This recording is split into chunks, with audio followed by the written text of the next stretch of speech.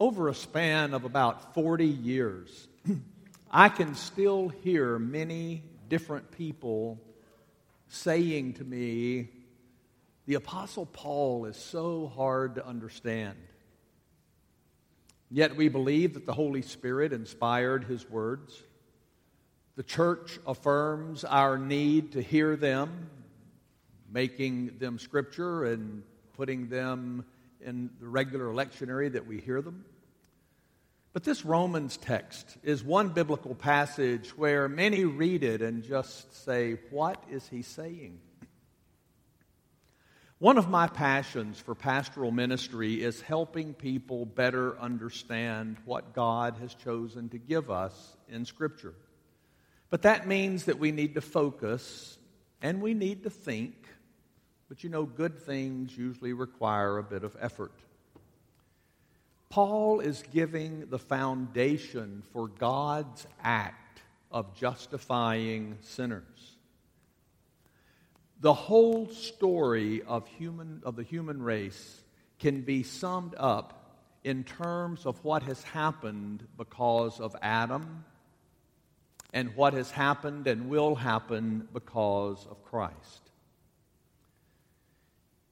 We find in these verses a commonality and yet contrasts.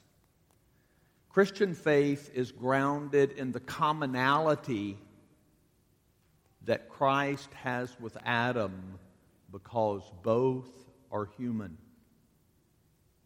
And yet, beyond that, there's this huge contrast between what Adam did and what Christ has done. Every person born into this world comes with an identity in Adam. We're all human. And with that, there is alienation from God, a tendency to live for ourselves, selfishness, which is sin. There is a curse, it's death.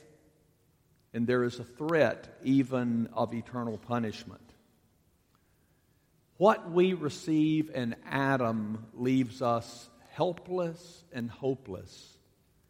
But God has chosen to provide another identity, another Adam, the second Adam, the last Adam, so that all of the hard things that we receive from the first Adam can be undone and reversed in the last Adam, Jesus Christ. Paul tells us that the sin of Adam affected everyone. He calls it the trespass. It was Adam's disobedience. Through that one man's disobedience, God's judgment came upon the whole human race, both physical death and spiritual condemnation. Somehow, all of humanity participated in what Adam did.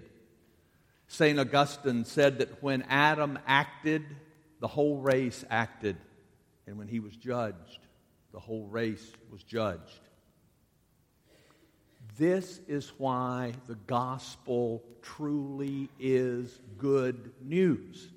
Because something has been accomplished by Christ that is just as universal as the disaster that was brought by Adam. Even as we are condemned on account of what Adam did, we can be justified because of what Christ did. And Christ's part is done. He was sacrificed once for all. And now, every week at Mass, we're invited to come and to enter into that sacrifice through the Mass so that we enter into life and turn away from death. It's like a free meal. Pick your favorite restaurant. You get a card saying someone has just bought you a free meal. It's paid for, but you've got to go and eat for it to do you any good. The union of the race with Adam and the further union of the human race with Christ comes together in the plan of God. Both are true. It's sort of like the law of gravity and the law of thermodynamics. You know, both of those laws are always operative. If I drop something, it's going to go to the floor. But we look up in the sky and we see an airplane going over, and we're not surprised. It doesn't come plummeting down if everything works right, thank goodness. But the law of gravity is still there, but there is a law of thermodynamics. Both true all the time. The law of gravity is default. And that's sort of like the law of sin and death. But it's able to be superseded, just as aerodynamics can supersede gravity. So while the law of gravity applies to all, the law of aerodynamics applies to those who are flying in a plane or a helicopter or something. The disobedience of Adam marks every person. The obedience of Christ marks every person who embraces the second Adam. And so when we follow Jesus Christ, we are lifted up from the bondage of sin so that we can wing our way to heaven. And so as Paul opens his letter to the Romans, he joyously tells them, the gospel is the power of God for the salvation of everyone who believes. You know, we do not have a choice not to be born in solidarity with Adam. But we do have a choice to live in solidarity with Jesus Christ. When God first created man, He wanted Adam's yes. Instead, He got Adam's no.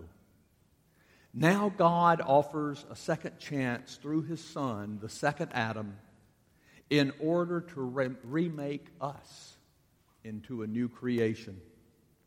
We do not have to keep our old identity in Adam. Saying yes to God's life in Christ is saying no to the legacy of sin that we received through Adam. And in that yes, there is this great exchange where now we are in Jesus Christ.